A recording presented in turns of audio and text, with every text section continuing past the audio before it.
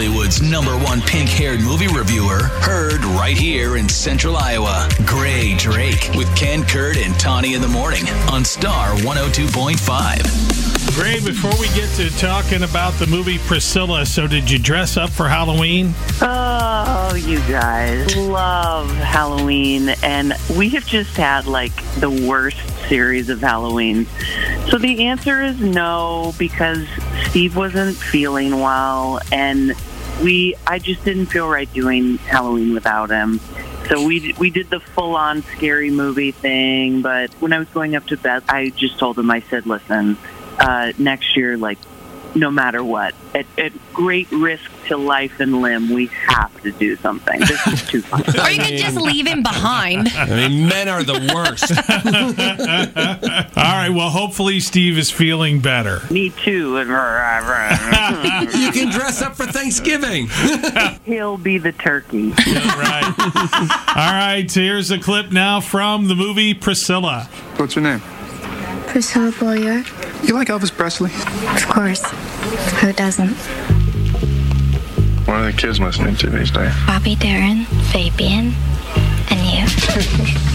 Oh, there's just no getting around the fact that she was 14.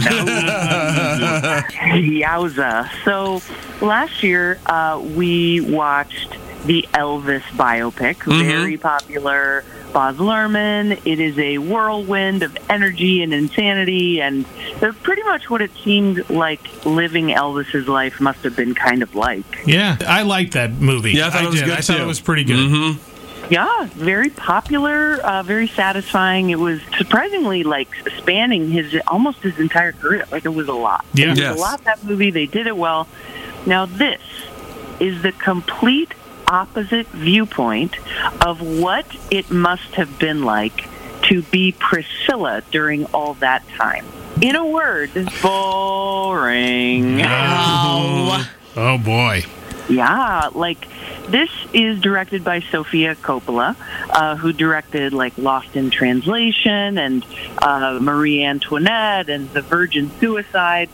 And so if you're familiar with her films, they're always kind of slow and quiet and ponderous. It is a very specific rhythm, and you have to be into that in order to tolerate Priscilla, because, shockingly, this is literally a movie where Priscilla is just at Graceland hanging out. So we don't even get her affair with the karate instructor? What?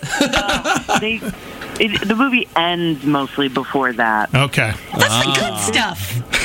I know, God. And this is really about, like, them meeting, and then Elvis kind of strangely shuttling Priscilla to his home with her parents' permission, and then her just kind of hanging out and growing up, waiting for Elvis to come home.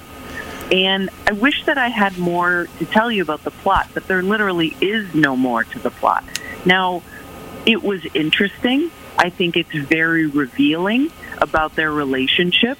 I think that it's just a very specific type of presentation of this story, and, like, sanctioned by Priscilla Presley, definitely not the Elvis estate. It's an interesting film, but I thought it was horribly boring, and it made me feel really bad for Priscilla, because when she was such a young person who had yet to truly form a personality, she was just sitting at home waiting to, like, be in the adoring gaze of the biggest superstar in the world. And I mean, that's Yeah, well, he was off in Hollywood making all those movies during that time. Right. So, Sure, and she was reading about his alleged affairs in the paper, and you know, it's a wild story, but not a wild movie. So if you're a huge fan of both Elvis and Priscilla, then you should watch it. And if you are curious about what Priscilla's life was like, just proceed with caution and potentially bring like a pillow and a blanket. But don't take off your shoes. Right. Do not remove those shoes. The queen of costumes, Grae Drake. Follow her on socials at Grae Drake and hear her Friday mornings with Ken, Kurt, and Tawny on Star 102.5.